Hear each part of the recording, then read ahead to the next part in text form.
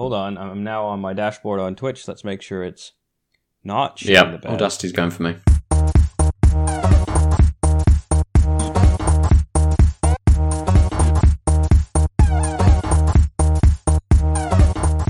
Welcome to Not Shitting the Bed.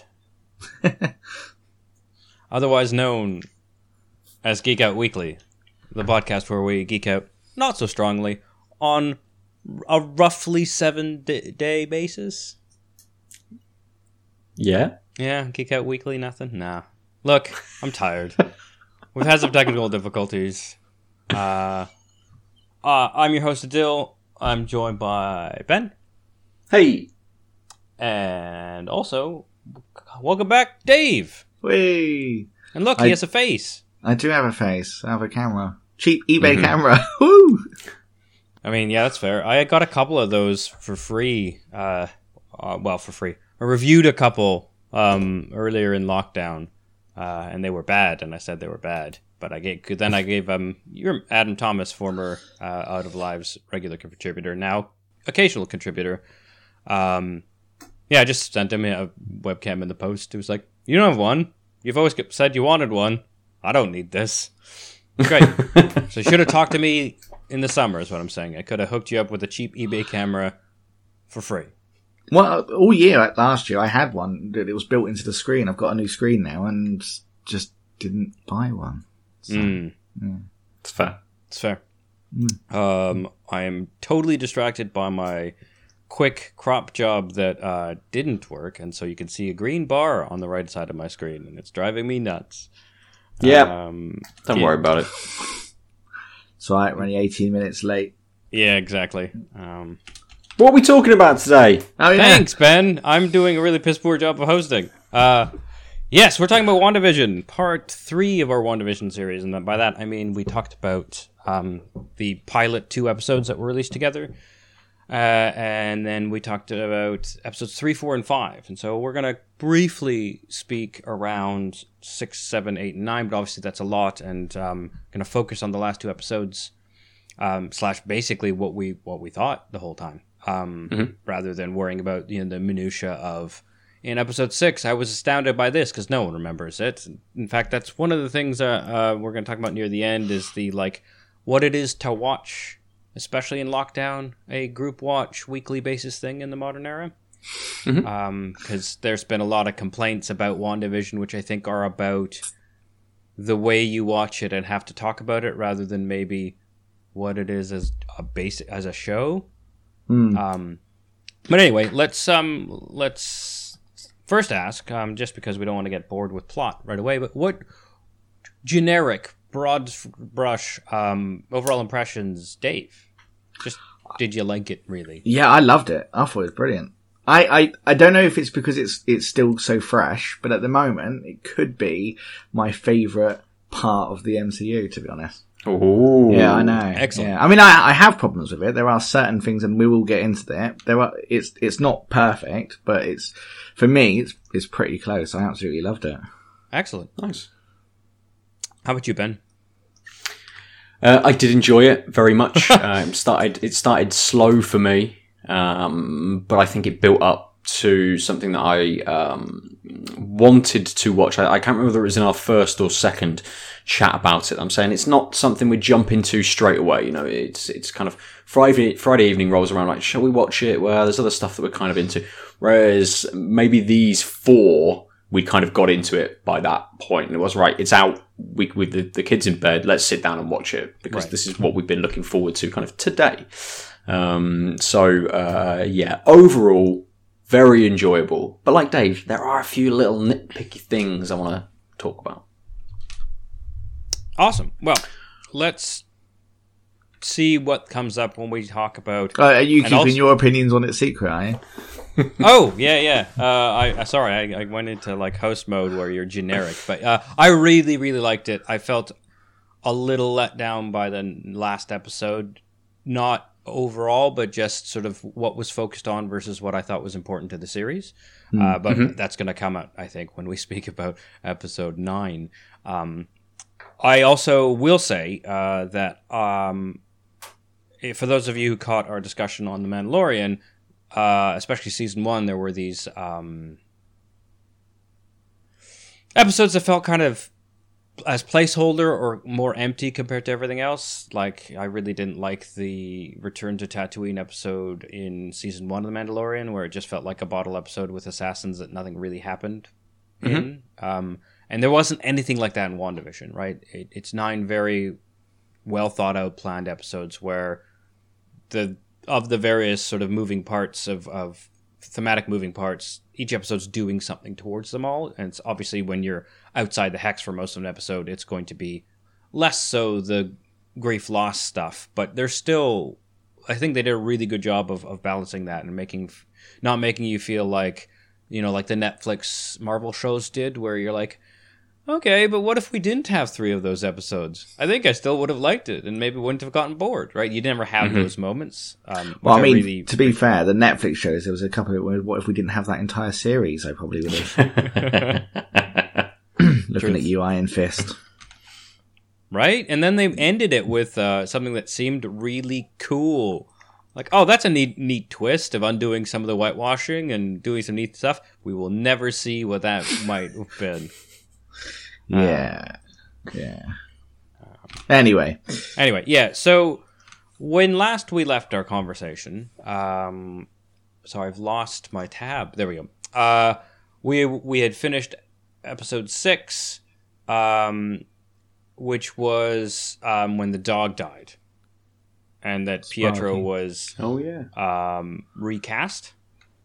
So a long time ago, when you think about how much has been packed into these 4 episodes.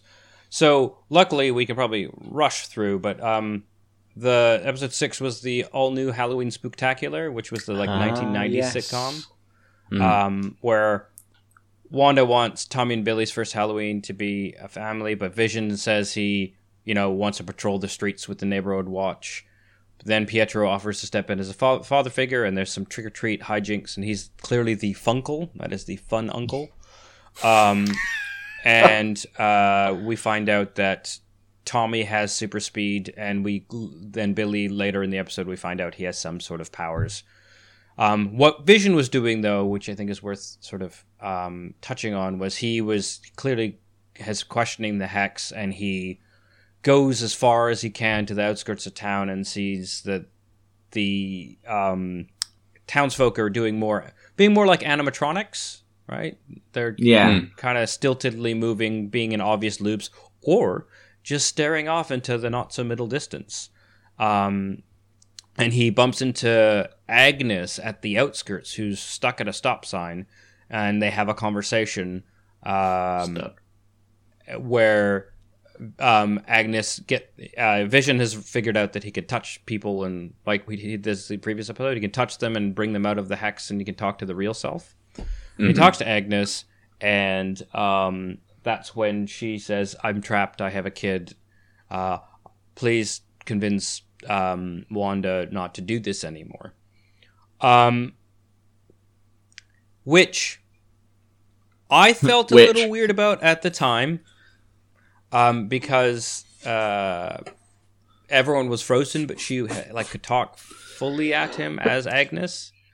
And after our talk last time, Ben, where I revealed that people on the internet had this theory that Agnes was actually Agatha Harkness, which turned out to be true. But I think this was one of those moments where you if you picked up on that she was more active than everyone else in the towns, and so something was off with that conversation, you might. I think for the general viewer, it's the opposite way. It's trying to throw you a little bit. And it did me. So I subscribed to the whole she's Agatha quite early as well. But then when this episode happened, I assumed she was more animated because she was more of a main character in the WandaVision show. Right. And this one actually made me think, oh, maybe she's not, because of the way she acted when he took her out. Obviously not thinking that she could easily just be pretending. It did cross my mind that maybe she was pretending, but I didn't. To me, it was like, well, now I'm not so sure. Whereas before that, I was like, 100% she's involved. Either she is the big bad or she's working for the big bad. So, yeah, I don't know if I agree. I agree with that one making it more obvious that she was. It definitely threw me. I just think it was a thing that you might have picked up on. I don't think it was. I Yeah, think you're right. yeah. It was. I think it sort of played both roles, right? It was. It was. Hey, if you're suspicious of this character, something's a little off with the way, but mostly you're supposed to follow what she's saying. As She was also dressed as a witch, so Yeah, that's what I mean. That's why I Yeah, think yeah. like there's just enough there that it's like I think the writers are smart enough to make it very subtly clear that this might be a red herring, while still playing the role of a proper red herring and hoodwinking you. Mm-hmm. So then Vision realizes something's weird and tries to escape the hex and flies out, and you see Darcy outside watching him come out, and he basically disintegrates. And that was confusing. So I thought that scene was really well done because it wasn't clear whether he was unreanimating, like if his reanimation was dying, but then it was very clear that his body parts were all disappearing. I think for me that was kind of for me, and also I think for Vision, this is kind of an episode for him, which is the sort of the turning point, isn't it? To get him from being kind of a little bit clueless and starting to ask questions to suddenly being, there's something wrong, I've got to do something about this. And the whole idea that Vision is worthy and can pick up Thor's hammer and all of that sort of stuff, that once he gets out of the hex as well, he's talking about the sword agents going in to help all of the people in there. So it gives us a little bit of sort of still who Vision is, but also then gives us a little bit of the other side about who Sword is, and seeing his whole body disintegrate. At least for me, I'm thinking maybe she didn't take his body and kind of reanimate it. Maybe this is something slightly different.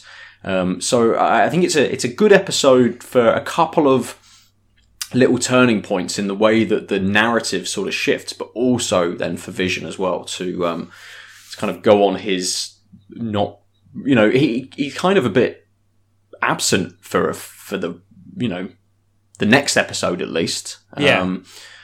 So it's a bit of an odd one for Vision to have this kind of epiphany to show his character, but to then just be like, yeah, we'll deal with him a bit later. Don't worry about it. I mean, that's sort of kind of what happens in the last episode too. Yeah. I mean, in the end, because of the nature of the storyline about how it is about Wanda's loss, I think you're inevitably going to hit these moments where WandaVision is the one to show.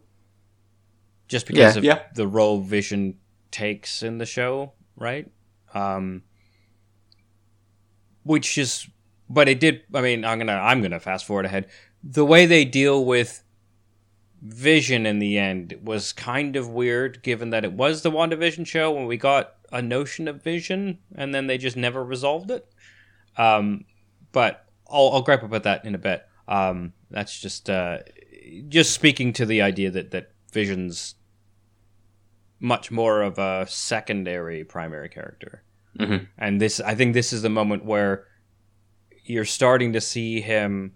It's ironically, when he gets autonomy, he gets his own sort of path in the story, but that path immediately becomes secondary just because of the nature of what his autonomy means, which is not autonomy. Anyway, so let's jump to, unless you guys had other thoughts on 6, I think we should just barrel through 7. Yeah, I mean, 6, I liked the sitcom part of 6, like the Malcolm Middle bit. I really enjoyed that. And the scenes where Vision did see people was really creepy, and I wanted more of that because it was a bit like it made me think of Get Out. When they're crying. Which great.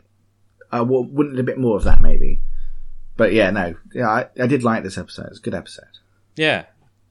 Again, not a lot of fat in this series, but I also think it's sort of, if this was a episode by episode chat about the show, we would have had a whole hour to easily talk about this because of so many questions were brought up in this episode. But of course, when you have the answers in hand post facto, and it is this another one of those pivot points of the series where you're now realizing that, like, okay, something weird is going on. We also learn about, like, what's his name? The director clearly wants Vision for ulterior motives in this episode. Like, you get the sense that it's about tracking Vision, not about tracking Wanda. Yeah, setting him up as the weak villain that he becomes. Yeah, and so you get all these hints. It's clearly nothing like super big happens in the sense of like a major plot point, because it's all sort of informational rollout, and we're at the stage where a lot of it is just more questions than answers. But again, this is what makes it a good episode. So then we jump to the Malcolm in the Middle episode, the mid to late 2000 settings, breaking the fourth wall. So Wanda decides to have a day to herself, and Agnes offers to babysit Tommy and Billy. Wanda sees various parts of Agnes of her own house constantly changing and is unable to control them. Oh, right. So this is the thing I missed in the recap. So as Vision is dying and Billy is somehow connected to him through his powers, he sort of reveals, oh, something's wrong with Dad, and that's when Wanda realizes that Vision's outside the hex and dying, and so her response is to increase the hex by like another kilometer on each angle of the footprint. So it's like multiple square miles. I just said miles after kilometers. Look, I've lived in too many places now. But like, yeah, so she's clearly overextending her powers because this is way more effort, because that's how geometric progression works. And she basically captures Vision back in the new hex footprint, but also half of the sword encampment, and that becomes a circus in a rather hilarious fashion. And Darcy is also jumped in, but most of the rest escape of our main characters, like Monica, Jimmy, the director, and Jimmy. So now we jump in and we see the results of sort of pushing your powers. Wanda sees various parts of her house constantly changing and can't control them. Vision wakes up to find the sword agents inside the boundary are now members of the circus. He bumps into Darcy, who he recognizes from when his brief seconds outside, and releases her with his magic touch. And she then reveals Vision's actual life outside, because Vision doesn't remember anything but being in a happy relationship. So he doesn't even remember that he's dead, let alone what his life was like. And so Darcy gives him a crash course on, you were an Avenger and this Ultron shit, and then you and Wanda hooked up, and then you died, and then you came back to life through time mismanagement just to die again. And I really enjoyed that scene because it needed to be short, right? Yeah. But it conveyed kind of the horror of learning all these things at once. Like, I think they did a really good job of their interaction. It's not plausible in the sense of real people wouldn't be able to cope with that information overload, but it felt. He's a robot. Yeah. He's a real people, though, isn't he? That's a different conversation there. Yeah. I think. Yes, sorry. So they do that. They try, and then meanwhile, Monica and Jimmy get a space buggy and try and cross the border, and it turns into a half station wagon wood panel thing because they got halfway in, and then Monica is like, but it didn't blow up. So I'm just going to run through. Even though we had some foreshadowing from Darcy in a previous episode where it's like, your molecular structure is changing. And she's like, so you probably shouldn't go back in. And she's like, I know. I'll go back in. Yeah. I didn't really like it. I didn't like this bit. I thought this bit was a bit, I don't know. Like, they were like, oh, we've built it to your specification. What, in like 2 hours? What do you mean you built it to her specifications? This moon buggy coming out of her... When did they build it to her specifications? Yeah, I think it's one of those bad technobabble lines. Yeah. Because it seemed like it was supposed to be like, this is a sealed environment because it's for space. So you should be able to go in unharmed. Even though they don't really know how the hex works. Well, yeah, I think that was their theory, and then it proved not to work. But by making it like she had put in an order, even though it's been a couple of days if that. Yeah. It's not just that, but I don't understand why they thought it would work. Like, why did they think sending in a space buggy would make any difference to sending anything else in? Oh, because they're can't bad remember at... that there was some chat at some point when they were talking about, I know a person who can deal with this. They were looking at stuff, they were looking at kind of like the scientific evidence and data that they had, and I guess they just hypothesized and went, we'll try it, I guess. I think it's supposed to be kind of the recklessness of / lack of knowledge and still going through that humans do. I don't know. Didn't sit well with me. Yeah, I mean, when you find out that the guy in the spacesuit essentially turned into a beekeeper, and spacesuits are supposed to protect you in the same ways the buggy does. They're just closer and more form-fitting. Yeah, it also didn't really sit with me, but I kind of assumed it was like, I don't know, maybe we try this, cross our fingers type But thing. we could have had the same outcome if she had just run at it from the beginning. That's what I'm saying. You know, it didn't really add anything to it other than it was kind of cool. Yeah, fair. I mean, it's also that my other problem with this actual...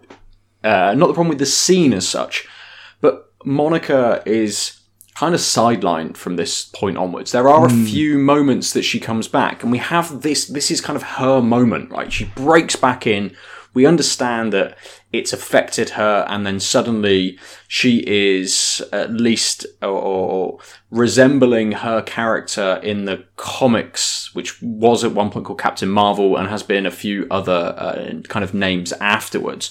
But she's suddenly going, right, I've got like superpowers, I'm going to show those off a couple of times, and that's sort of it. As a big character, you know, really, it's been Wanda and her as the two main characters. Well, she's driving kind of forward. the foil of what you're doing is destructive. Exactly, and she's just kind of not used as well as I thought she should have been for the next. I'd agree. I would definitely agree with that. Yeah. I think actually you brought a good point up. So I mean, she's clearly supposed to be the foil because she's got the grief from her dead mum from the snap, or from. Sorry, she was snapped away, and her mum died in the middle in times. the time. Yes. And so she didn't even get to say goodbye. She just woke up one day, and her mum, who she thought was deathly ill and was going to be by her bedside for ages, or for as much time as she could, just that had already happened, right?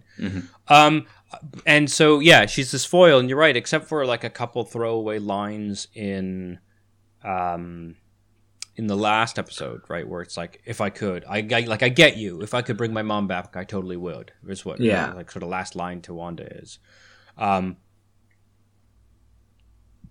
But we don't get any of the struggle with power, etc. She acquires power, and she kind of doesn't seem to be that fast. And she doesn't even seem surprised. She's just like, this is cool.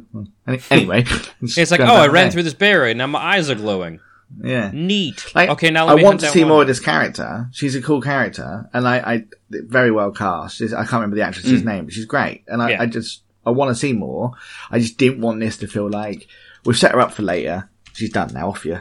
Yeah, I mean, I think this is one of the spots where it's very much the MCU doing MCU stuff, where it's like, we're setting you up, you like this character, she'll be in something, right? They're powering her up not for no reason, right? So she's going to be a bigger player, or at least a player in other things. With the end credit scene, obviously. Yeah. But like even before that, you're like, okay, but you kind of get the sense in this episode that like, so she's going to be in other things, right? They're giving her powers in episode 7. Right? Like, cool. I'm excited. And then that excitement just give enough time to kind of die, as Ben pointed out, because they don't do anything with her. Like, if they powdered her up near the end, it would have been obviously an MCU thing, but then you'd be like, cool, what's she in next? And now you're like, do I care? Yeah. Because after 2 episodes later, she's like used a couple generic looking powers, and then ultimately like was just like, I get you, person who was secretly the antagonist the whole time, sort of, but we get why you did it, and you weren't, bye. Yeah. And then if it wasn't for that end credit stinger, right? If you didn't know that there were 2 stingers, especially, like if you just watched it and credits came, turned it off, you'd be like, oh, that Monica character is disappointing. And like that's when you know a stinger is bad, right? Is when it needs to be in the movie for people to like parts of the movie. Yeah. Right, that means you should have had a different final scene. Again, one of my other issues with the series as a whole has been the random inclusion of stingers, right? We didn't get it for the first X number of episodes, and then suddenly you're expected to just sort of stick around from episode 7 onwards, and then in the final, then you've got 2 as well. And I mean, just do one right at the end. That's it. Don't worry about it. Like the season's finished. Do one, fine. And I know they wanted to set up Monica, and they also wanted to set up Wanda going into the Doctor Strange film, but just So it's Teyana Paris, by the way. Is Monica, the actress. So maybe this is so I think this would be my, like, least favorite episode, I think, because it feels the most like spinning wheels, pun mildly intended given the buggy. But it's still enough happened, but now that we've started talking about it, I realized how much happened in the last couple minutes.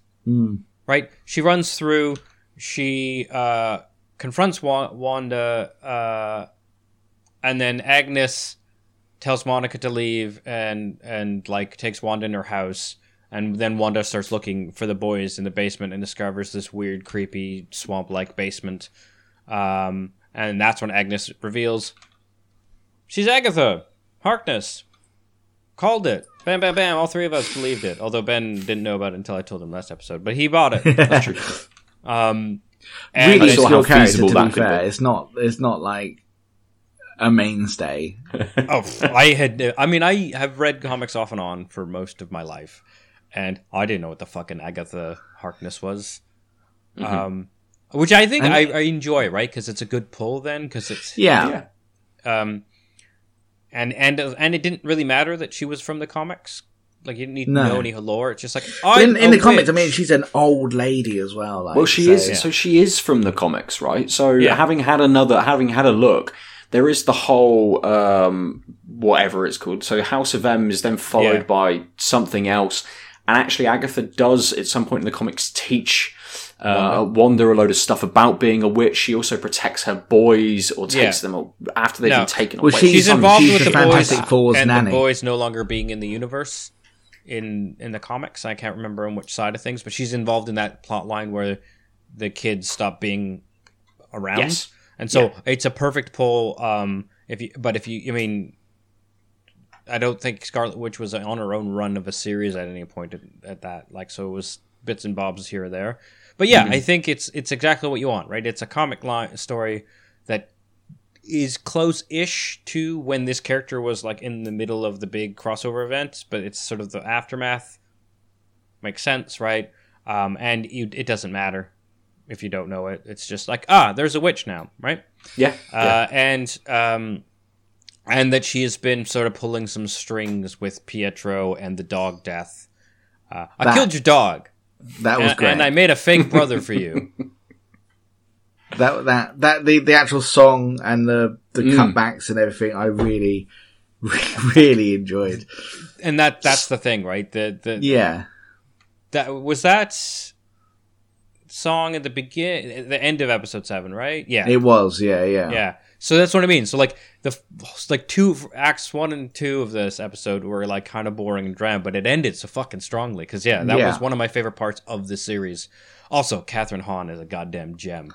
Yeah, she really is. Yeah, her comedy timing is just on point for everything she does. Like, even not in other things other than WandaVision as well. She needs to just be in everything, to be honest. Yes, just everything. Yeah. That number was really great. Both like the singing and the editing montage and the reveals all just like so well woven together. So it's kind of like I remember all these things, but also this is how they really were, and also I'm doing it in one of the most entertaining ways possible. Yeah, it's just and then the cackle at the end is like, I killed Sparky too, and then that cackle, brilliant, absolutely brilliant, so good. So that was episode 7. Just there's a bad. If you didn't know, there's a bad, and it's not Wanda. Like the director, I can't remember his name, the director wants you to think, right? Sword director. Yeah, Sword Boy. Good old Sword Boy. Hannigan? Yeah. Is it Hannigan? Hannaford? Hannington? Hungry. Yeah, I mean, that sort Yeah. of proves it. Hayward. Hayward. Director Hayward. I was so off, but I got the first I mean, letter you right. got the H and the A, and I got Yeah. Sword Boy. So But he was, I mean, like I said, just a weak character, but we're going to get to that in the last episode with one of my nitpicks. Yeah. It's definitely, and you know what it is, I'm sure, but we'll get to that. yeah, okay. So I mean, I think that was ironically one of the weakest and one of the strongest episodes. Yeah. It really shows feel- sort of the best of what the series is, while also showing kind of what the worst it could be. Yeah. The whole thing with Vision and Darcy sort of getting stuck, it was just like, yeah, it's funny, but at this point now, I need the plot to move, not just jokes. Yeah, I did fun like part. when he was sort of talking to the camera and he was like, "What am I doing?" and then just flies off. That was kind of cool, but Yeah, it was also a bit too late. Yeah, and Yeah. it's the Modern Family kind of twist on it as well. Yeah. That 90s or 2000s sitcom where they're kind of, they talk to the camera. So Yeah, that whole idea it's where, The Office, right? Yeah. yeah. Yeah. You're right. It doesn't quite work because I think partly because the comedy put urgency in the back seat. They were both like, we need to fucking deal with this. Something's up with Hayward, and then they're like, oh no, it's a field. It's 4 fields and an intersection, right, of 2 roads, and they're like in this food truck, and they're like, oh no, someone's put a pylon in front of us. Well, guess we're stuck here for an hour and a half. It's like, no, the urgency that they were driving away from the circus was completely lost. And so, I think, if they could have You figured can out... fly. Well, yeah. So I think the fly thing... So I think it'd be... If they had done more, with the urgency where it's like, okay, we'll just go off-road, and then they got the truck stuck, and they had some hijinks around still trying to do the thing instead of patiently waiting, and then did the flying off thing, I think it would have felt a little better, because here it just was like, why are they resigned to doing nothing? Yeah. If they'd have driven down into a ditch and then they'd done the talk to the camera part and it's Vision sat in his little chair with the back of the truck stuck out of the ditch or something. Yeah. That kind of makes a bit more sense. It sounds like I'm down on the actual sitcom side of it. I still really like that aspect, but it doesn't work as well going towards the end of the series as it does at the beginning. Yeah. For that reason, it gets in the way of the story. And I loved the bits where Wanda was talking to the camera, and that was done so well. You would think you was watching Modern Family. Yeah. Her impression of the I can't remember what the mum in Modern Family is called. It's been a while since I watched it. It's brilliant. It's so good. And that side of it works. So we probably didn't really need Vision and that to do it. Although I like the scene where he flies off eventually going, that's funny. It didn't need to be there. Yeah. Because it sort of, derails the sort of, the urgency and the pacing of the whole episode. Yeah. And I think that's a really good, sort of, I mean, this show is towing the line between these homages and the sitcomming and this sort of the modern story of what's going on in the world. Right? And I think you're exactly right, which is the more the storyline has to do with the world, the less the sitcom stuff works. And it would have been fine to just let it go for those characters. So the point you have to remember, if we think about it, the Hex is making a series of sitcom pastiches that people are forced to go through the motions on. Yeah. Vision is half awakened in the sense that Wanda has allowed and Darcy's him fully autonomy. awakened.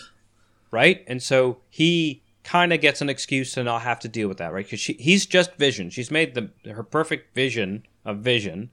And then Darcy is magically released from it. So then why are they doing the sitcom pastiche thing if they are now outside of the sitcom? If one of the plot points is, you're no longer stuck in the rules of a sitcom, and then she doesn't aside. It's like, well, what does that mean? Because you don't think there's a camera there because you are now free. Yes. And that's really weird. Yeah. I think it's like, that's why I think it hits differently, is because they're operating on not this world level, and then they're just to keep the sitcom count up, they're forced to. Mm-hmm. Anyway, so that was episode 7. A real bang and bust.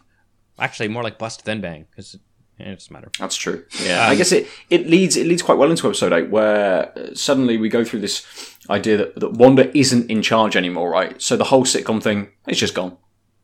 Well, it's not. That's Yeah, true. well, so this is the weird part, right? Is she's still controlling Westview, but we're not really bothering with what the Westview level world is doing, because it's at this point that the plot in episode 8, when Agnes starts revealing what's actually going on and all the machinations, that Wanda's not allowed to just sit in her happy sitcom world. Yes. She has to deal with the real world. And so when Wanda's like pulled into the real world level, they just realize they don't need to do this. It's just strange that I think it's very keyed into Wanda whether we have sitcom moments, even if some of the characters shouldn't. But yeah, I think you're right. Like, that's why we sort of stopped doing that pastiche stuff, except aesthetically, or when people are awakened and they like, hey, I was brainwashed essentially, right? So episode 8, previously on, we find out that in 1693 a coven of witches led by Agatha's mom attempt to kill her for practicing dark magic, and instead she just like casts drain and just gets them all. Yep. Yeah. And then she basically info dumps that, so that she sort of, hey, Wanda, how are you doing all of this? Because this is crazy. No one should be able to do all of this. There's so much power. Also, you don't seem to know what you're doing. And we get sort of the grief processing catharsis, pre-catharsis of like, you have to face your problems and face your trauma episode, basically. So we see a whole bunch of key moments in Wanda's life, right? We find out that she has always had some magical powers, and she loved sitcoms when she was growing up in... I've lost... Sokovia. Yeah, I was like... My brain was like, Slovenia. I'm like, no, real place. Slovakia. No, real place. Sokovia. There we go. Sokovia's real. Yeah. As real as the vision is a man. Yeah, it's just really well hidden. Yeah. So she... we see that she loved watching sitcoms, particularly, and then her town gets bombed by a Stark missile.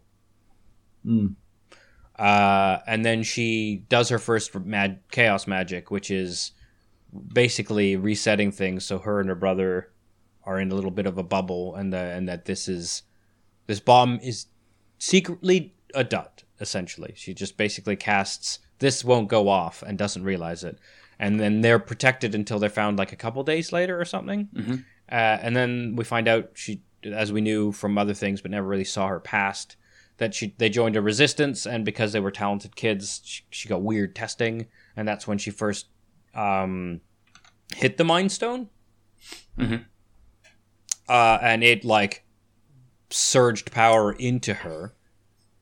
So basically amplifies her already chaos magicked persona, which I thought was a really good way of dealing with how they had to avoid mutants.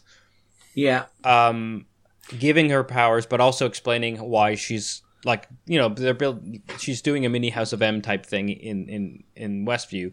I thought it was a really good way of, because power is sort of the power level of most people in the universe is pretty low unless they are Infinity Stone affected.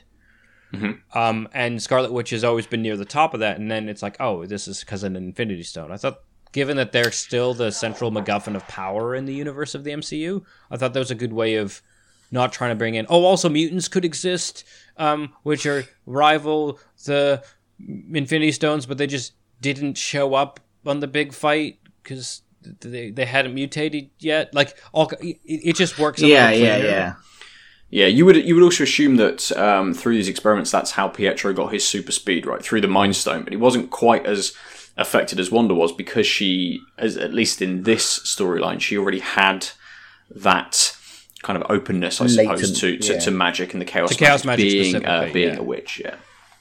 Yeah, although I think Pietro might have just been a mutant and she was a mutant. Like, I think they were born with powers, and then her powers just are of the same type category as The Mind Stone. They could have just done a little line in the flashback and just been like, "Oh, I won some races at school today. Oh, Pietro, you're always winning running races." Yes, yeah. Yeah, this felt very comic booky to me, like having a retcon like that. That is a traditional sort of comic trope, isn't it? Here's a bit of a backstory you didn't know that kind of makes sense, but it will be fine. So yeah, I actually quite like that. I also like the nod to Stark being a warmonger at the time. Mm-hmm. Yeah, right. It's a Stark brand missile that it's not. He launched it, but he sold it to someone. Yeah. So obviously we had heard this story in Age of Ultron. Yeah. So to see it was kind of cool. Yeah, I did like that. Yeah. Because it could have just been a missile. They didn't need to hire someone to stencil on with white spray paint Stark. Well, that's why, but in Age of Ultron, that is why they have such a vendetta against Stark, because of that missile. So yeah, that throwback was kind of cool. And then the last flashback is that she goes to visit Sword to recover the body, and this is where we learn that Hayward kind of fibbed to everyone, because he said she stormed in and stole the body of Vision, and then and Vision wanted to be buried, and so that's why they think she's bad. And then we find out that she goes, and the worst thing she does is sort of break through a security door that they're about to buzzer in, and then they she clearly smashes some glass. Oh, and then she smashes the windows. That's right. Yeah. So she's clearly like very emotionally charged in these moments. She's not hurting anyone. She's trying to get to Vision quicker. And then the security cam footage that Hayward had shared earlier is like a smash cut of those scenes of her lashing out by crashing through a window, cracking open some doors, and then crying at Vision, which is not in the flashback. And Hayward tells her the story that she can't take Vision because someone might dig up his body, and his wish was to be dismantled and never. So an Ultron can't happen again. But also it's $500 million of vibranium, and so they're gonna keep it. And then I was like, wait, but wouldn't that $500 million of vibranium be Tony's property that you're just stealing? I can't remember. I mean, it is. Who bankrolled Vision's Yeah, but body. I mean, Sword, it is their job to recover weaponry, isn't it? Yeah. But like that, when he's like, we are dismantling. I mean, but we also are keeping $500 million of vibranium. I'm like, those are two different issues, motherfucker. Yeah. It depends who's, what was in Tony's will, really, wasn't it? Like, does Pepper get it? Does Morgan get it? Yeah. Yeah. Yeah. Anyway, I suppose Just really give it to the government, innit? Like, Yeah. So we find out that Hayward's clearly not all that he's cracked up to be. So then the last thing we see is she goes to this lot in Westview, and it's empty. And she has this letter. She opens it up, and it's the deed to this empty, broken lot, where Vision's like, this is where our forever will be, or something like that. Sorry, I didn't copy down the line. But it's clearly this, like, right before the big fight, Vision had bought some property so they could just live in a small town and be happy. Which, when you think about it, it's like, boy, Vision, you don't get that would never really happened. No, where did Vision get money from? He sold his toenail clippings. It was about $1 million worth of vibranium. Well, I've always just assumed because he is this high-powered AI. I just thought he's been Bitcoin mining. Just on the side. Night time. Yeah. Like, instead of everyone else goes to sleep, he's like, all right, I'm just going to mine some Bitcoin. I mean, not even in the background. It's not even at night, so it's just a background process constantly going. Yeah. Oh, I like that. It's like do androids dream of mining Bitcoin? Yeah. An update of Philip K. Dick. Yeah. Yeah, so it's really sweet, and then you see that, like, and you see all the pain on her. Like, I think this is such a tremendous moment for Elizabeth Olsen, because you have to convey this surge of grief while also going through physical motions that they're going to CGI later. Like, that like 3.5 seconds of her standing in the lot before she, like, starts building the house and the hex sort of starts being made, and then she continues, is just like, she really sold the, like, intense, powerful emotion. She's a phenomenal actress, I think. She's so good. And, like, because she done the grief bit in Age of Ultron again when Pietro dies, and she does and this is like that times 10, and it works so well. Yeah. Like, that scene I found really, I didn't cry, but it was very much of a, whew, that was a bit of a, I'm with her on the emotion. Yeah, definitely. And then we find out that she just made Vision from nothing. Just made a vision. Hey, grief vision. And so well done though. Oh yeah. Like the way they animated it and how he comes. Oh, it's just really, really, really cool scene. Yeah, they definitely thought a lot about how to convey that he was being stitched together from nothingness. There was no, well, how did that happen? You knew what was going on. Yeah. In this weird thing that no one has ever seen before. And you can't relate to anything in real life. So, and so that's when Agatha is like, that shit be chaos magic, yo! That's real dangerous! You're probably the Scarlet Witch! And the Scarlet Witch is gonna kill everybody! I immediately thought of that line in Family Guy, when they say the line of the TV show and he's like, they said it. Yeah. It is like that with that. I don't care. It really touched my nerd side. Oh, fully. Massively. Yeah. My wife, on the other hand, she was like, I can't believe they said that. Yeah, and so she's like, oh, you're the Scarlet Witch, and then we sort of cut the episode, and then there is a mid-credit scene. Which is Hayward saying, oh, I know. The thing that we hadn't figured out is how to power it because of the Mind Stone, which we don't have. But what if we just had some chaos magic lying around? Luckily, we have this non-exploded bomb we're going to put... No, it was the drone. It was the drone that she threw back out. Yeah, sorry. Yeah. But, luckily we have this thing that just has chaos magic in it, and we just put it in our chaos magic transversal machine. We push a button, and this machine can pull chaos magic from one object to another in a very comic booky thing that I liked, but still laughed at.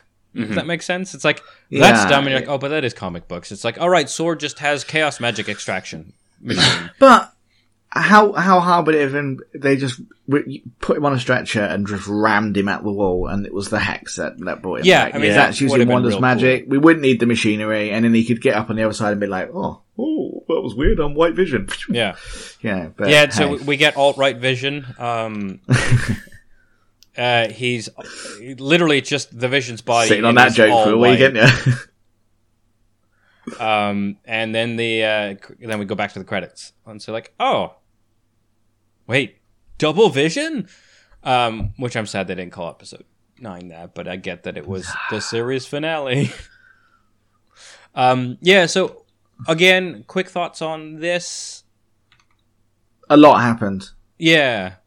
I think this was the hardest ending to wait for the next episode out of all of it. Oh, just very planned though. That's so much. There's so much there that, I mean, the theories were really running wild after that one. Yeah. It was good. I really enjoyed it. I loved seeing more of Agatha as the evil witch, because obviously we haven't had that at all. Not enough Vision though. Yeah. So you kind of got, I think that's smart though, because by making it basically always kind of a two-man show, and just having to swap around.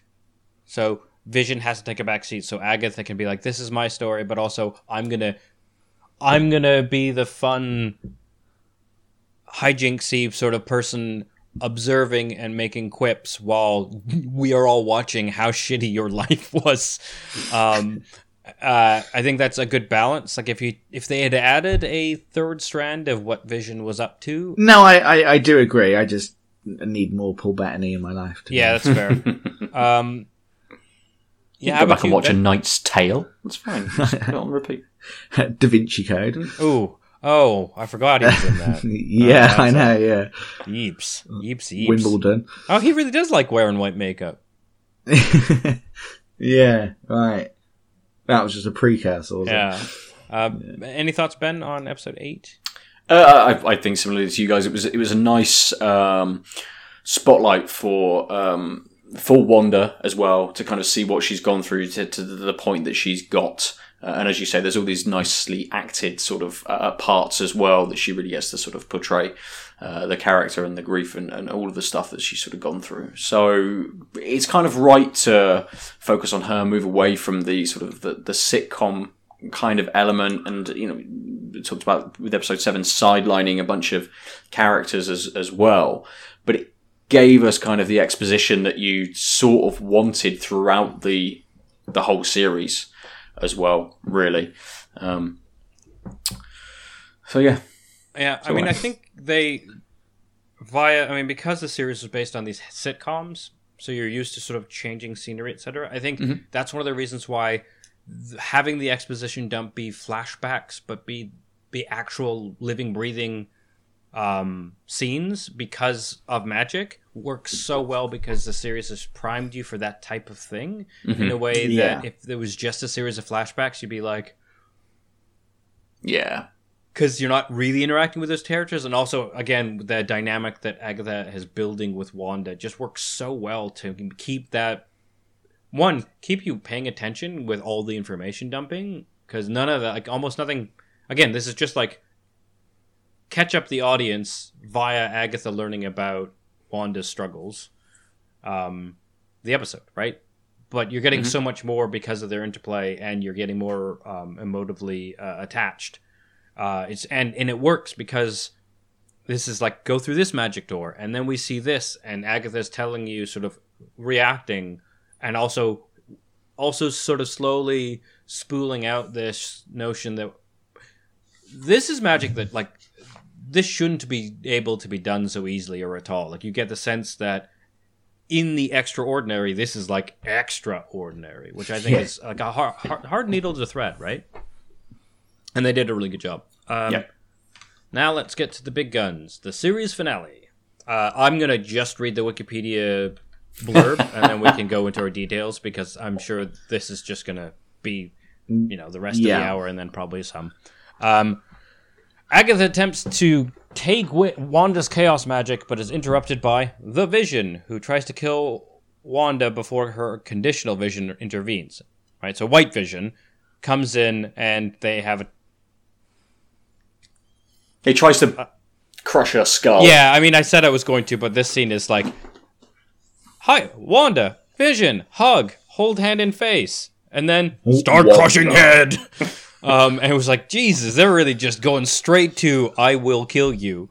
I'm really very surprised, though, that we talk about sort of like the power of Vision, that he could have very much surprised her and just popped her head, right? Yeah, I mean, yeah. That would have been an ending. Yeah, there's no way he like, once he started crushing her head, because it was surprised. Yeah, like, you're right. So then we have Vision fight throughout Westview. Meanwhile, Agatha is in full witch form. We didn't talk about it, but she held the kids hostage at one point in the previous episode. Yeah. So she then sort of frees the residents of Westview from Wanda's control in the middle of the town square, and they all just sort of start telling her how awful it is to be there, and that the best line that really, I think, really punched home how awful their lives must be was, we have your dreams. Yes. If you've ever had grief and had those, like, an awful grief-ridden nightmare. Yeah. Just the idea of living someone else's extreme grief without being able to stop it is just harrowing. And they said, like, there's two different lines of sort of emotion to that, and those were just like, ugh, to me. It was awful. So they plead with her, and she finally says she figures out how bad this has been. Opens the barrier, basically like a crack in the barrier, and they all start running to try and get to the barrier. And then Hayward and his forces start driving to get in the barrier. And then as the longer the barriers open, the more the twins and Vision start to disintegrate. And Agatha reveals that because she made them and the Hex together, they're integrally tied. If the hex goes, the kids and Vision go, and vice versa. And so, well, probably maybe not vice versa. Maybe you could just kill a kid, and the hex wouldn't collapse. I shot a kid. Sorry, I'm going back to Die Hard now. So she then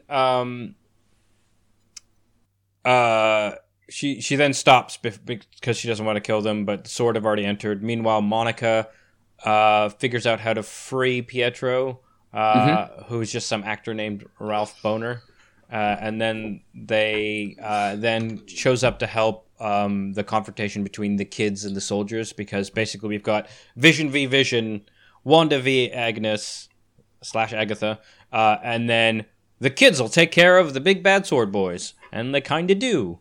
They freeze them and steal their weapons. Then Monica shows up to also do that stuff. And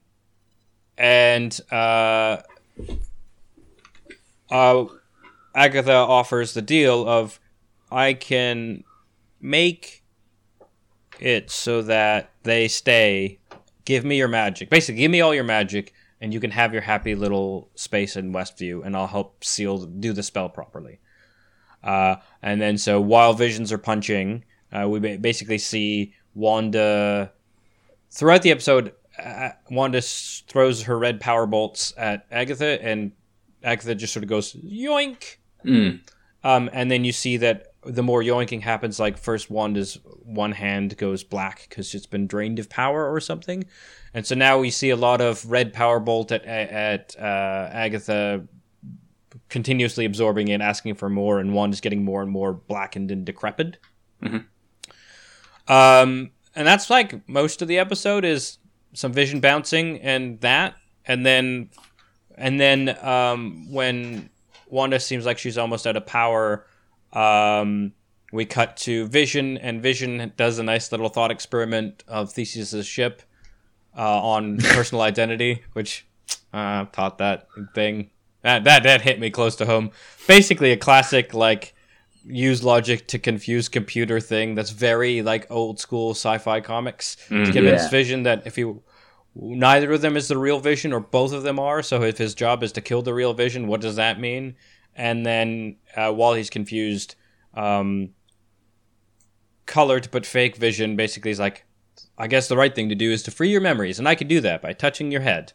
And then he gives Vision got the magic touch, the memories back, because it turns out you can't easily lock those away, which I liked, because it's like, yeah, you probably can't. These guys don't know what the fuck they're doing, right? Yeah, absolutely. And then you know, yeah, and then it's basically file recovery, wasn't it? Yeah. He literally, Vision touches his forehead and then goes, recycle bin, restore. Yeah. Or I mean, even if the Hayward had done a bigger job, like, it's like the police can recover. Yeah. You know, undelete dodgy stuff from your hard drive, so don't put it on your hard drive. Yeah. So yeah, he's just done that. He's just got top tip there. Software. Good one.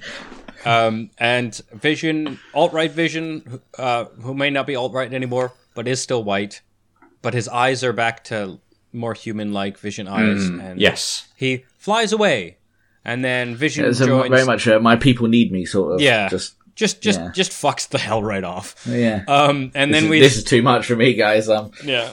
And then we see Vision, Wanda's Vision come in, and then Wanda fights some more, and we find out that Wanda's copied the hexes that were in Agatha's basement, and because Agatha's absorbed all this energy and then is about to, like, cast a mean spell. She's like, haha, fuck you, I lied, I couldn't fix that spell even if I could. And then Wanda's like, aha, I copied your runes, and when I wasn't missing you with some of these firebolts, I was casting hexes or runes on the hex, and so now only one witch can cast spells in the hex, and it's me. And she's like, basically in one fell swoop takes all her power back, which was pretty badass.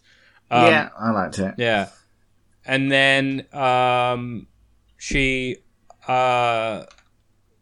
takes Agatha back to Salem, but then all the witches turn on her because she's secretly the chaotic Scarlet Witch, and even these zombie witches from the past are super afraid of her. So then she comes back, she's fine, and she traps Agatha in Westview as the role of Agnes, which is real cruel. Like, real cruel.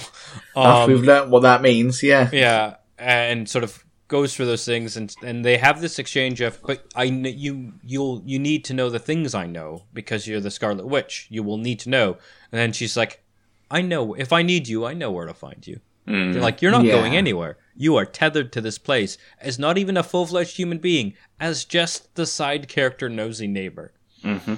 And then I did like that. Yeah, and then basically, she starts collapsing the hex and has a very heartwarming, tearful goodbye with her kids, and then Vision as the hex collapses inward into the house.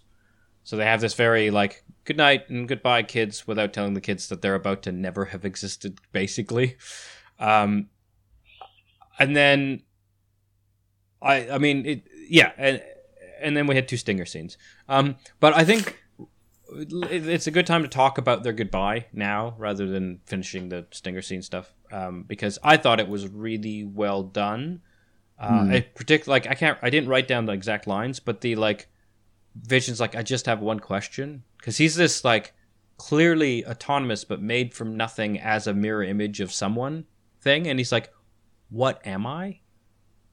And then she's basically like, you're like my grief and my love, and you're all my memories of the love of my life, and you represent all the love I still have for this person who isn't around.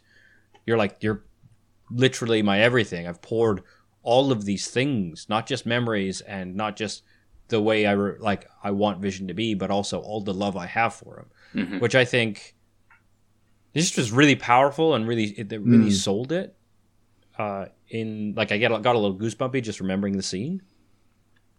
It was good. I loved the line when, we've said goodbye before, so it stands to reason we'll say hello again. I thought that was really good, really nice. It was a bit weird the way they did the kids, though. I thought that was kind of, okay, go to bed, guys. Night. I mean, one of them kind of sees the future, so he's like, yeah, it's not looking good for us. Yeah, Billy. I've seen what's coming, and you best go to sleep, mate. Yeah. Well, I guess they wanted to have that scene between Wanda and Vision. Yeah, of course. Rather than it being they could have done it in a different way and had the 4 of them sat on the sofa, gone back to that kind of like sitcom-y element and stuck the 4 of them sort of on the sofa and brought the sort of the hex in.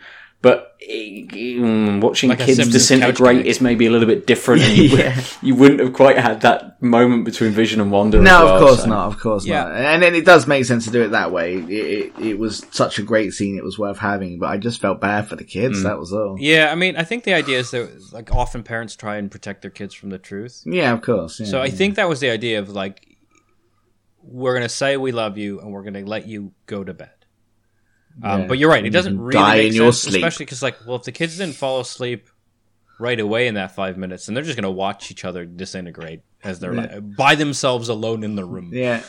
But yeah, it is what it is. So it was worth it. I saw you make a face, Dave, when Adel mentioned Ralph Boner. And it's a bit of an odd one. They wanted obviously to bring back Evan Peters for the shock sort of value, but it kind of comes to nothing in terms of the whole theorizing about the X-Men and all that sort of stuff. But it's a meta red herring. Yeah, absolutely. But it did get me thinking that is this a world or a universe? Obviously, the snap has been reversed and all that sort of stuff. So actually, if he is a human, exists in that world as someone completely different. Does everyone? So is there a Hugh Jackman somewhere, not Hugh Jackman, doing I know what you're saying. non-Hugh Jackman stuff? Am I within this universe as some random sort of person? I mean, it allows you to have as many exters as you could possibly ever want. I get that. No, what I didn't like was just the boner joke itself. I thought that was just a bit too, like, it really did. No, I understand what you're saying, and we also remember as well that the reason, I keep wanting to call him Asian Jim from The Office. Jimmy Wood. Yeah. The reason he wanted to go to Westview in the first place was because there's someone there that's under witness protection. Yes. And it could well be, Evan Peters, Mr. Boner, whatever. Mm-hmm. But, yeah, that is where I found my disappointment, probably my own fault, because I was expecting a lot more to come of this. I thought we were going to get more of the multiverse sort of tying into it, because we know that that's where it's going next with Doctor Strange 2. But also, we know the X-Men are making their way back as well. You can't cast one of the most famous X-Men actors, because he is, in a film when we know the X-Men are coming down the line, and then not have it be related to the X-Men when you've got a multiverse coming. It doesn't, I don't know, I just expected more from that. Yeah, I think that sort of stumbles upon the bit I wanted to talk about, which there's a good article I think I shared with Ben, but maybe not you, Dave, about the Easter egg sort of problem-solving comic book movie watching approach that, like, a lot of nerds were disappointed because this wasn't doing a lot of mystery. This wasn't a mystery solving show, but it had these red herrings and these hints, etc. That I think that particular thing that we were just talking about is kind of the like, is this the overall MCU production staff put this meta red herring in because it'll get people thinking about the multiverse and X-Men coming down the line, all these things we've said, in a way that is actually distracting from the core notion of this particular work not needing that extra stuff. Because actually, this is really great, and this show was phenomenal in all kinds of ways, but it also did play that role, and that wasn't super effective because of these things, and sometimes like actually distracting. Like, I want my Easter eggs to be Agnes wearing Agatha's little brooch.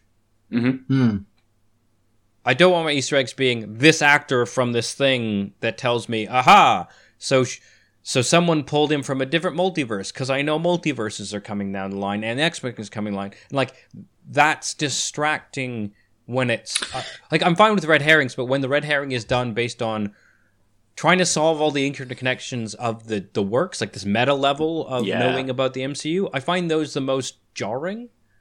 Right? Yeah. It's not just, Captain America existed in this universe, so having Cap's shield in the background in Iron Man 1 is a neat Easter egg that says maybe there's a Captain America film coming on, but also just Captain America exists and it was a vibranium shield. It makes sense for Tony to have that, and you find the Easter egg and you're fine. Now the Easter eggs are becoming so specifically tailored to knowing about MCU and MCU Part 2 that I think I can see why people are let down when these tethers aren't ever picked up again. Absolutely. Like, and I don't want these shows personally to be this type of mystery solving thing, because that's why people are super crazy about spoilers, right?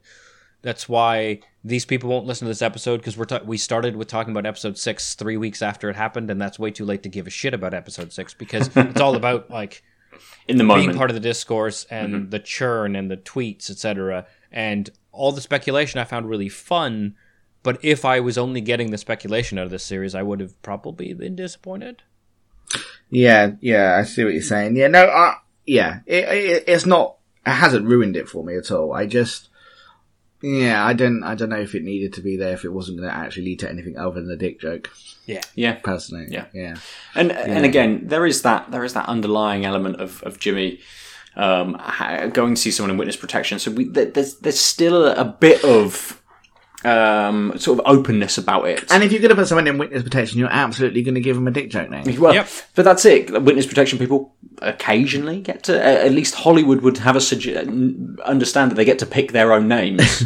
So why wouldn't stoner kid in his, 20s, early 30s pick something ridiculous like that? And that would kind of work with the character we know him from in the X-Men universe, to be fair. So, anyway, that's not. So, but what was fuel for the Easter egg problem-solving squad was the not one, but 2 stingers. And the first stinger was Monica being part of the wrap-up. Oh, yeah, so Hayward gets his comeuppance, Darcy. So this was... I wish Darcy just wasn't in the episode, kind of, because her just showing up to smash her circus truck into Hayward's truck, trapping him in the truck so he could get arrested, was like such a throwaway waste of the character. I'd have much rather Monica had just blasted him or something. Just What's he getting arrested for? And why did he try and shoot kids? I don't get it. I mean, he's getting arrested for trying to shoot kids. He came out of his car and just started shooting at the kids. Like, What? Oh, so Monica Didn't could even show know that she who they were? can phase through bullets or whatever. Yeah, but that's fine. I'm okay with that. But yeah, But why I'm does it not have to be okay with this government official who's worked his way up over the years deciding that in this split second I'm going to kill these 2 kids. Yeah. Like, I also enjoy how the kids had stopped and frozen all of the other people and taken their, or done whatever with their guns and stuff. But the woman who was sat in the car with Hayward, she's just in there. So when he decides to fuck off, he just left her. She's probably in the car screaming at him like, where are you going? Why are you leaving me here? Yeah. Well, so it turns out because he's a kid, he could only freeze non-named characters. Yeah, basically. But yeah, so it was so unnecessary. He was so like unnecessary. almost a red herring of a big bad because he was just a mediocre question bad. Like he was clearly bad. He was Sword wanted to exploit Vision, obviously. And you could have had all of that. You could have had all of that and not have that last scene. Yes. Yeah. When he realised he stood no chance, he didn't need to come out and start firing at the kids. He could have just been like, fuck this, I'm off. And left. And that'd be it. Yeah. Like, he didn't need to start shooting at kids, like... Yeah, it was... Yeah. It also didn't, to go back to Ben's earlier point, it barely acknowledged that Monica had powers in a way that was more frustrating than... Like, I would have rather... The kids were just like, Mom and Dad are fighting in the air. And they froze all the guys chasing them. And Monica's like, I don't know, like, let's go hide in this bunker. Or doesn't show up at all. And that's it. Because none of this mattered. Her powers were just like cool CGI stuff. And it's like, again, set up for Monica being somewhere else. And it's just, Hayward was unnecessarily like Batman's I'm gonna like Batman villain from his origin story. You won't give me pearls, I'll shoot you. He became a Phase 1 villain. Like, he became... Marvel always had a problem with villains in the early days, where the villains were just not very well thought out, and their motives weren't very clear. It was just all a bit like, I'm bad because I'm bad, and that's what we had here. We could have easily had him being arrested at the end for stealing Vision's body. Yeah. Exactly. So I thought that's what the arrest was supposed to be about. It possibly was. Yeah. He's just arrested, isn't he?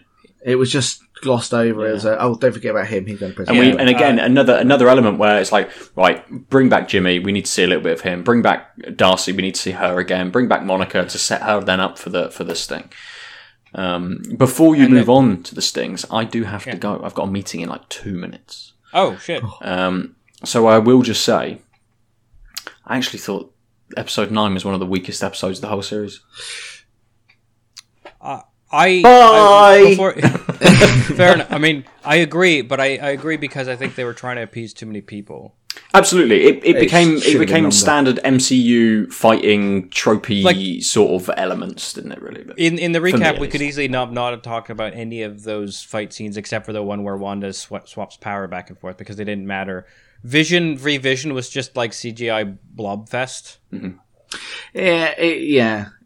I mean, a lot of this is to set up other things, and that's just going back to what we were saying earlier. It's Marvel doing MCU stuff that affects the overall story, like setting up another Vision so that we can still have Paul Bettany, which I'm on board for. Yeah, absolutely.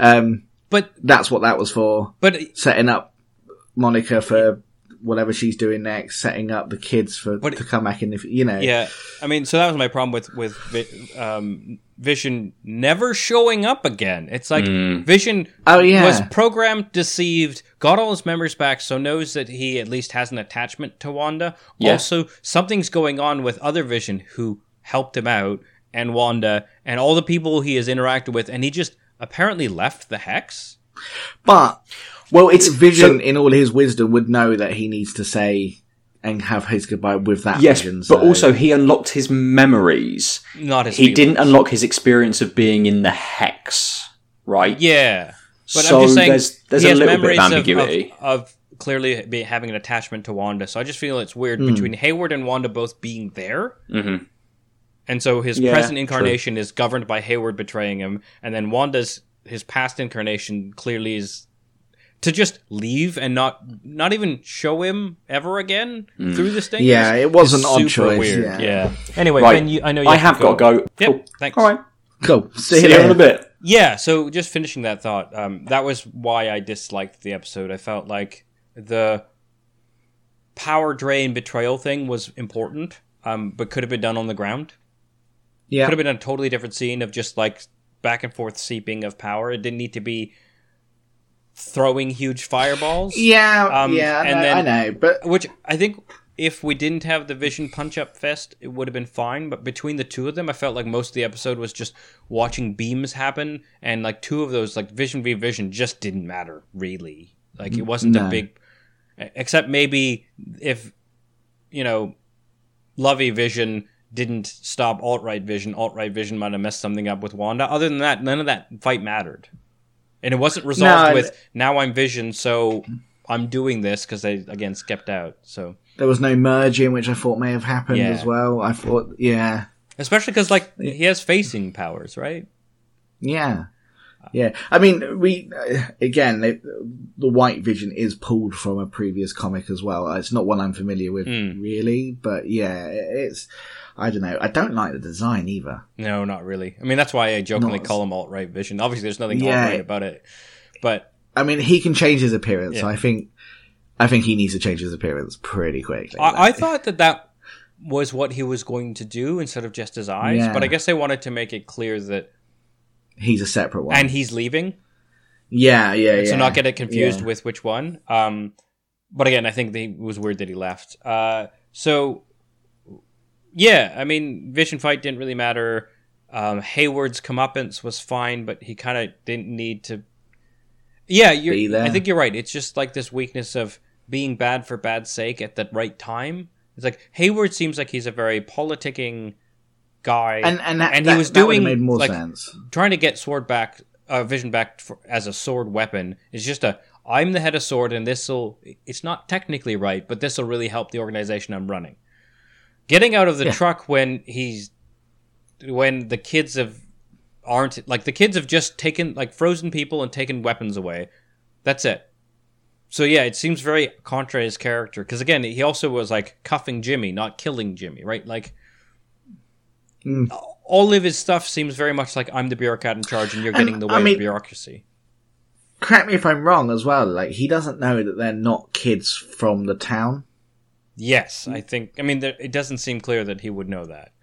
Well, I don't know why he would know that they are related to or manifested by Wanda. So everyone else is just a real person that's been taking over. Yeah. So that makes it even worse, because even if it is a kid that she's controlling, you're shooting some kid. Yeah, it's like it was just a really and I'm not the only one, because you can see on the Reddits, and I know it's they're not the places you go for actual real opinions, but it comes up a lot.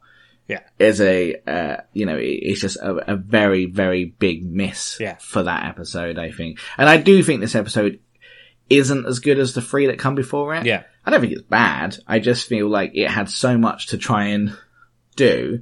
They would have been better off just either having 10 episodes and having 2 more, or just this one. I know this one was slightly longer, but like a little bit an extra longer. 10 minutes, an extra 15 minutes. Like, well, I mean, get those points across. I mean, I think that's why the generic fight scenes really got to me, because it very much felt took like up time. They were trading off clarity on these things that sort of were ham-fisted. For, well, it's an MCU show, so we need to do the MCU stuff, and bing bang zoom. Yeah, do that next week or in 2 weeks with Bing Bang Zoom show, right? Like, right. This up until this episode, we've pretty much had a real chilled, relaxed, conversation based show. Like, it's all dialogue. It's not we don't really get much action. Very small amounts, which is also why when you do, it's so effective, right? When the powers were being used in the previous episodes. Like when Wanda grows the hex, because so much is about we're in this stable situation and powers when are really she minor. Expelled, it makes it so much more impactful when it's like, and then this happened, and then the whole episode being like vision beams and phasing through and throwing power balls at people. It was just like, I mean, I didn't mind that stuff as much. I just, I could have done with less of that and a bit more. Yeah, I mean, I'm not saying the whole thing shouldn't have had any action. I think action serves to sort of show that this is the climax of the film. But just have Agatha and Wanda. That would have been enough. Yeah. Or have them not being so float in the sky, blow up the world. Well, I don't know, because I really quite liked liked that. Yeah, it was very Dragon Ball Z. Yeah, but also, so I think the reveal of the runes in the background was so... I liked that. It was very crisp. Like, you immediately understood what was going on before she said it. And you're like, right, all these throws were misthrows. Because while they were happening, I was like, why is she missing if she's just trying to give up the power? And it's like, oh, she's not missing. She's pointedly not missing. So, obviously, we're a little over time, but let's talk Stinger 1. Monica is told by someone needs to talk to her in a theater, and then... He just points out, doesn't she? Like, yeah, well, she also turns into a Skrull. Oh, that as well. That as well. Yeah, it's like, this guy wants to meet you. Where is he? Points up. And then I'm a So- Skrull. Are we thinking it's oh god, what's his name? Is it Talon? The other Skrull Yeah, I think from so. Captain Marvel? Yeah, Or do we, because we know that, what's his face is up there as well? Nick Fury. So Nick Fury's up there as well. no, but... And she has that tie. Yeah. And he's also getting a show later on. Do we think that that's Oh, I didn't think her about Nick. joining him? Yeah, that's what originally I thought it was the other Skrull whose name, I really can't remember. I absolutely love him as a character. Is it Talon? Talis? Something or something like that, yeah. Yeah, he's up, it could be either of those. I don't think it's Captain Marvel. Oh, it's I definitely don't not think that's Captain what they're Marvel. talking about. No. Captain Marvel wouldn't just be hanging out near the Earth. That's just not... Nah. And she says he, doesn't she? Yeah. The Skrull. Yeah, Talos. yeah, so it's definitely not. Talos, that's it, yeah. Which I want to see more of him as well, because he was great he's my favourite part of Captain Marvel, I think. Well, I mean, I think it's him, mostly because we know that the Secret Invasion's coming in some sense. And this seems like a direct reference to, I'm here looking like human, but I'm a sword official, but I am Skrull. Sure, yeah. Yeah. I mean, that's what we're setting up with, that's what they sort of set up with, the end of Spider-Man Far From Home as well, wasn't it? It was other agents that were not, So I think it's just that, but cool. I think what it is clearly showing is that Monica's gonna be front and center of that show. Which is fine. Yeah. I I'm up for really that. liked the character. And, she has interesting powers that I, now know about thanks to that infamous child shooting scene. Yeah. I mean, so it's one of those things where you can tell it's still Marvel because, there's a line I liked, right? So when she, blocks the bullets but one misses and then the kid's like, nope. And then they all fall down together and he's like, nice powers. And she's like, you too. It's like, oh yeah, that's Marvel. That's vintage Marvel quip. But also... yeah. I don't know. It is a difficult one because you can't make it too non-Marvel because then you're stepping out of what people are watching these shows for. Yeah. So I liked that scene actually. I thought that scene was quite good. Yeah, like you said, it's just how the bullets started because they could easily have had before he managed have the shooting happen and then protection and then the freezing and getting rid of the guns. You reorder it and then it's just the generic soldiers doing generic soldier things, right? Or something. But yeah. So I think, then we end with the last Stinger scene. Yeah, which I'm still a bit confused about as to what is actually happening. Yeah, so let's just describe it. We zoom into a cabin in Alaska, essentially. Possibly. Yeah. More likely. Or Siberia, depending on if it's I'm closer to Sokovia, but I just, the Yukon, the north. Yeah. The wintry north, and it's clearly on our own. Yeah, and it's Wanda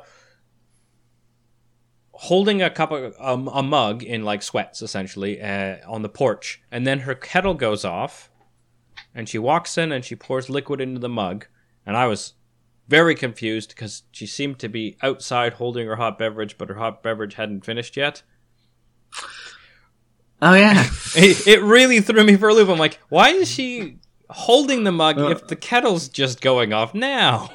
Yeah, but I didn't even click. Yeah. And then it pans through the cabin and you see full Scarlet Witch in her full Scarlet Witch getup.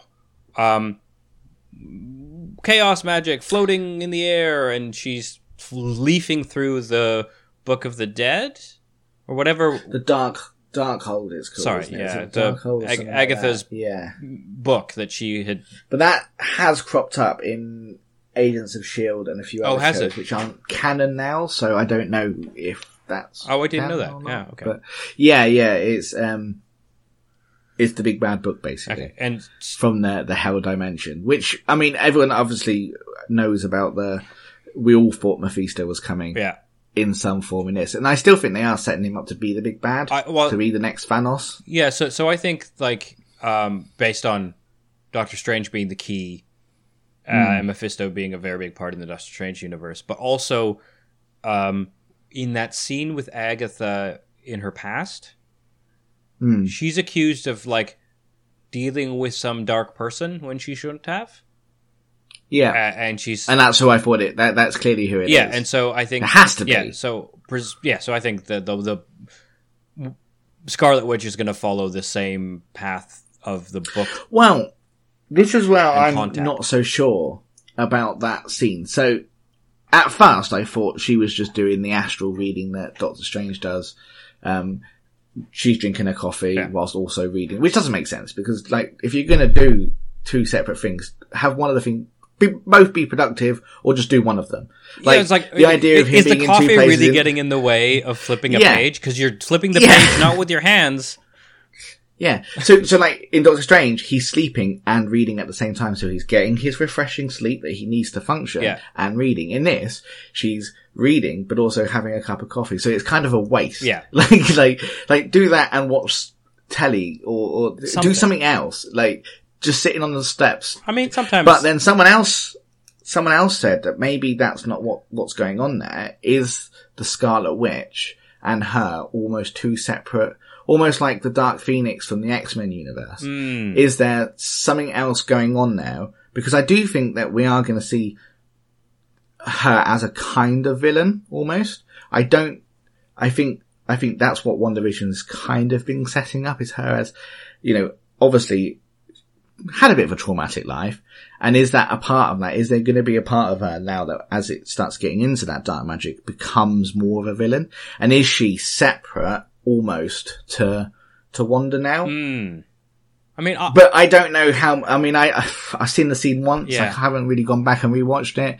I thought it was an interesting theory, but it could just be, as we said earlier, it could just be us wanting more from... I think it's just supposed to be Doctor Strange style reading, and let's be honest, sometimes you just need to stare off into the middle distance with a coffee. I mean, that's basically been 2020 and 2021 for me. yeah. But I what I think is going to happen is the book is going to tell her she can, like, bring Vision back, and so she's going to try and... Well... Like... Yeah. And possibly the kids... Depending on if they... We had them, didn't we? I think it's going to cause her to look into things, and that's where Mephisto's going to pull her strings, and she's going to be, like, Act 1 big bad via just doing the standard, I just want to fix this thing, and, like, the same sort of trap she fell in here, but still not noticing it's the same moves of you just have to learn to let go, which I hope I'm wrong, because I think it would be so much more powerful for WandaVision if this was her processing her grief and realizing she has to move on. Like, that's what the show wants you to feel like, right? You don't know, you don't tell me I know who I am. That line that she does against Agatha is really powerful. But then if she's still not letting go, it doesn't work. Yeah, I know what you're saying, and it is different. But because we hear Billy and Tommy at the end. It does. I do think that is probably where we're going to go. Yeah, I think so too. She hasn't. Maybe she's got over the grief of Vision, which is pointless because there's another Vision out there. Actually, it would be really interesting if it was. So she got over the grief of Vision. She thought the kids were just sort of facsimiles, but actually, because it's chaos magic, she made them. They just couldn't live in their bodies, so their souls or whatever. Marvel has this. That's what I'm thinking. I didn't think about that. So then it's like a rescue thing rather than a grief thing? Yeah. Potentially, yeah. I mean, there is, I mean, I've never really been into Wanda as a character. Until now, that's one thing this show has done, is made me care about Wanda and care about Vision so much. Now, if I watch Endgame now, I'm gonna, like, Vision's death the first time in Endgame, and Infinity War even, you know, I don't feel like as a character he was very well explored in the movies because we didn't have enough time and there was too many of the characters. Now though, they are two of my favourites, I would say. They're definitely up there for me. So it's going to have more impact. But because I've never had that interest in those characters, I've not really read any of the comics, but and I might be wrong, but Mephisto is involved in her getting her kids in the comic. Yeah.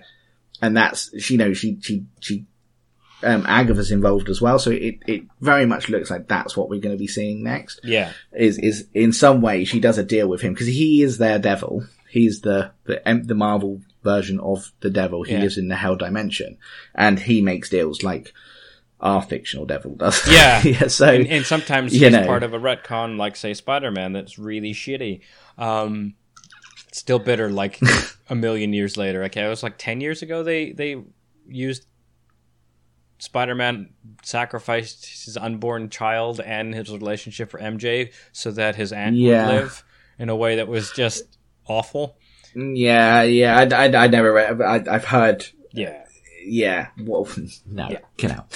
But speaking of one thing, I meant to bring up earlier when we were talking about casting Evan Peters is that they've done the same thing in Far From Home, didn't they? We had J.K. Simmons back, right, as the same character. So it's weird that we then get again. It's like, are we setting up a multiverse, or are you just doing your cameos? Because I can't. Yeah, I can't deal with both. You can't have both. Yeah, I think that's where my frustration lies. Again, it's just like, we want to tease and push the discourse and the chat and the theorizing forward, but we do it so heavy-handedly that someone's going to be pissed at the end, but they don't care so long as the discourse was pushed. Like, I guess it feels more bad faithy when it's this bait and switch. Yeah, definitely. And a boner joke. Yeah. You really didn't like that boner joke, did you? Yeah. No, I just felt it was really cheap. Yeah. But, overall, like, I'm glad it was weekly as well, which I wasn't saying in the beginning. Yeah. Because, I mean, that was one of the things I was going to talk about, but obviously we've run out of time. But just like, so part of that whole discourse pushing, Easter egg finding thing is that it's weekly and people struggled with that. But I think ultimately, for a show that has twists, etc., that does have these mini cliffhangers and is about trying to figure it out, whether just for this, it had more impact. Yeah, it's always going to have more impact, right? Versus, because one of the things is you wouldn't have sat on episode 6 for a week and thought about and theorized. You would have just hit play on episode 7. And like our chat about episode 6 was pretty quick because it was an episode that was setting up questions. Yeah. So if you binge watch the whole thing, you're like, those are interesting questions. And then you're like, now I know the answer. I'm not going to talk about the question episode ever with someone, right? Sure. But even earlier than that, with episode 1 and 2 coming out at the same time, and they were almost standalone, weren't they? There was the character sort of breaking character. Yeah. And then we had the third episode, and it was again, and like, you know, I know my wife struggled with the first couple of episodes because she's never seen... I've seen just out of life watching reruns as a kid, but you know, she's never seen I Love Lucy. She's never seen Bewitched and so on. So she didn't even have that to go by. So when the rug was then pulled out in episode 4 and the big reveal happened of what was actually going on, that worked so much better than if we just watched, you know, 1, 2, 3 and then 4. It would have felt like that hour and a half was a bit weird, but because that was actually 3 weeks by the time you get the reveal, it worked so much better. And I'm glad they done it that way because then it was just so much cooler to be like, what is going on for 3 weeks? Yeah, I agree. And I think like Ben and I on the first episode chatted about, like, I grew up watching reruns of things. I remember watching Van Dyke and Mary Tyler Moore episodes with my family, etc., on reruns. And those worked. And like, I never really watched Bewitched or whatever, but because I was like, I've seen enough of those things and cultural moments, those all worked. And like, I get these tropes. I get what they're doing. This is fun. And Ben and Kim were, his partner, were just like kind of hemming and hawing until episode 4. But that, again, another really smart thing of having the 2 very sort of knowledge dependent episodes. Like needing to know about these sitcoms to really understand what they're doing, together. Like the 2 standalone sitcom episodes are the first release. And so that's just 1 week of waiting before you start getting hints of something else on episode 3. So I think it was really smart of them, was also in production, to put them, like, to do episodes 1 and 2 together. So if you were this isn't my bag. And a lot of people did. Yeah. A lot of people did. But I know it's also, I know a couple of people who have only now watched WandaVision. They haven't watched anything else. They've not watched, a friend of mine from work, she is not into superheroes at all, but she's got like a weird taste in TV shows, and she has a connection to those old-timey shows. Yeah. So she started WandaVision to watch it for the weird sitcom side of it, and ended up sticking with it to the end because it's good. It sort of grabbed her attention. Yeah. And then it's good. And obviously you need to know. And if what's funny is that when we did start getting the more, MCU stuff, the more modern day stuff that was outside of the Hex, she didn't like those episodes at all. Yeah, I was going to say, and that's like the inherent problem. The opposite. If you don't like the I think it's like, it's the sweet spot for people exactly like you and me, which is, I have a familiarity with the sitcoms. I like superhero shit. I'm getting both. And then there's people who are I have familiarity with the sitcoms. I don't really like superhero stuff. But this works. I'm now attached to the characters. I'll watch it, but kind of don't really like the shift. And then there's people like Ben or a lot of other people online who are just like, I want MCU content, and this isn't it. Oh, good, it's turning into MCU content. Yeah. And I mean, and we know that Falcon and the Winter Soldier was supposed to be first. And so having it this way was quite brave to go in with their first series. I think and be like, paid back. It's weird. Look how weird this is. Yeah. Hope you like it. But I also think it's really smart programming to do that in the lockdown, where people are going to watch it and stick with it, but also you come off, like you said, as super brave, and like, it's Disney, but people are like, this is such a cool experimental show. And they need to pay attention to that and do that for their future, because the MCU was getting stale for me. Yeah. Like, I love it. I've been with it since the beginning, but I find I was starting up until Endgame. I'm like, because I didn't like Ant-Man 2. I'm not a massive Captain Marvel fan. I didn't particularly like Black Panther. I didn't particularly like, so there's a lot of films in the later, and the only reason I don't like them, they're good films, but it's because they're not different enough. Like, I love the Guardian side of things. And the Guardians of the Galaxy and that, because it was, because they were so different. And then when we're back on Earth doing MCU stuff on Earth, it was, I mean, obviously Black Panther had fantastic sets and the design work on that was great, but the actual story was generic almost. Yeah, I mean, and my biggest problem with that, not to derail us too much, but was the enemy and the relationship, and like the fact that they just had a big brawl at the end.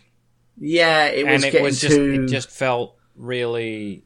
Well, that brawl is terrible in Black Panther. Yeah. The CG is really bad, and you just don't care. Yeah. You just don't care. And he's an interesting villain up until that point. I think it's because he's an interesting villain because he's like, I don't have your background, and we are talking about the African American struggle in light. Yeah, and that side of it is where they should have lent more heavily.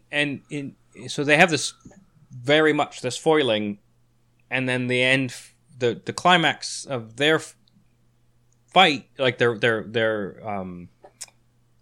fight with each other is a literal fight, which doesn't use any of the things that is interesting about why they're at odds. Yeah. They both, the film wants you to be like, hey, we want the same goal, but one of us is willing to do whatever it takes at the expense of others, and the other realizes that's a losing battle.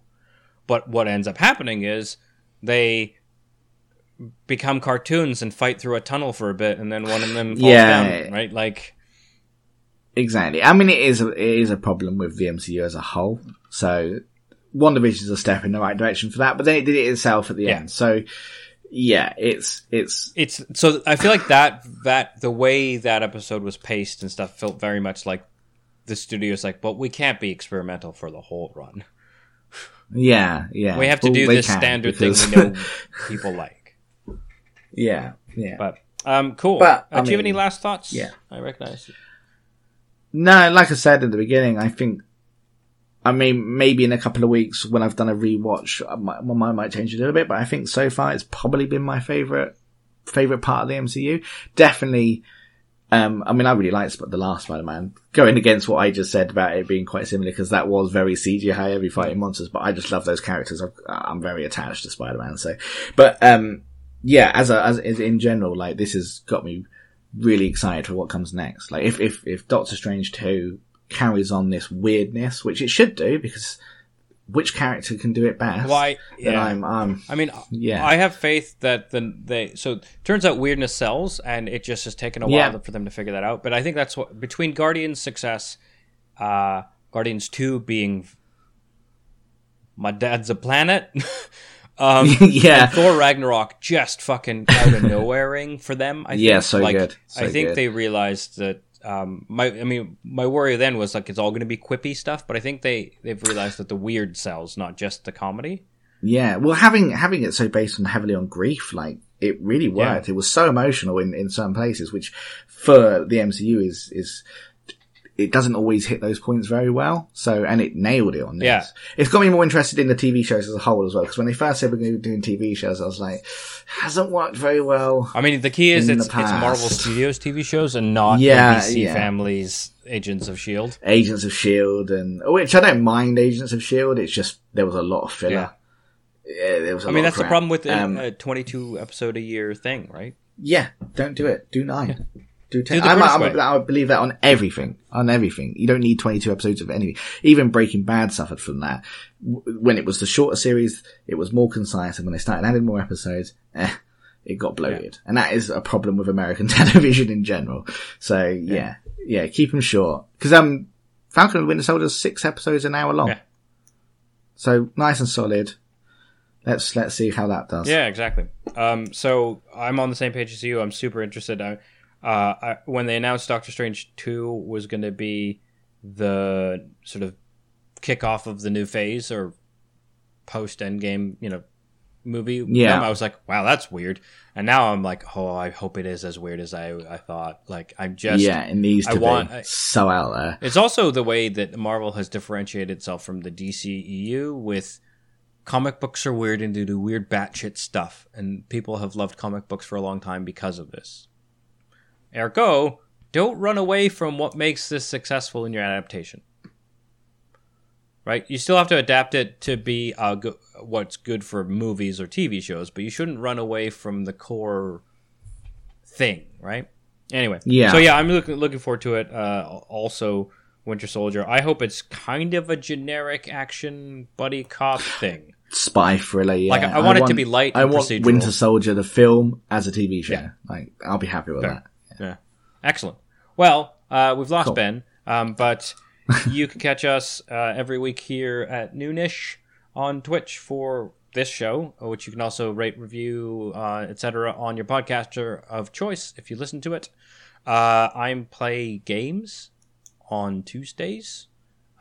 First Looks Tuesdays. I just play a new game that's out. And then we record Tanked Up at 8 here on Twitch as well, but you can catch that on podcasters of choice. It's a podcast all about craft beer and video games. You can reach us. Ben and I play a game together on Let's Play Together Wednesdays at noon, and Radari plays Insomnia Fridays at 10:30. That's the Twitch stuff.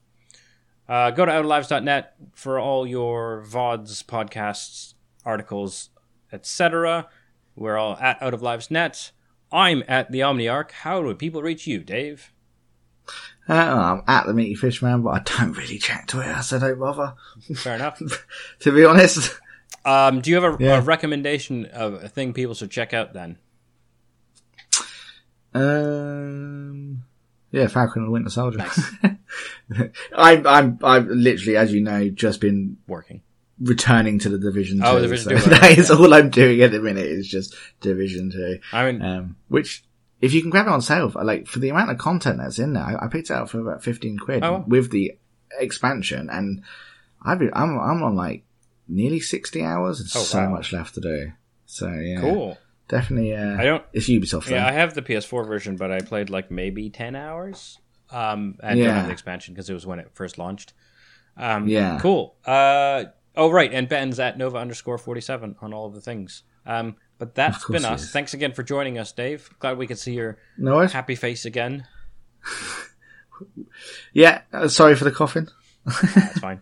I tried to cough away, but it's definitely picked it up on the mic, so you're going to be enjoying that lungful of phlegm, I guess. Oh, disgusting. Let's move what on. a good way to end the show. Enjoy that lungful of phlegm. I've been Adil. Nice. Ben was Ben. Dave was Dave. Thanks. Bye. Yeah. Cheers. Bye. www.outoflives.net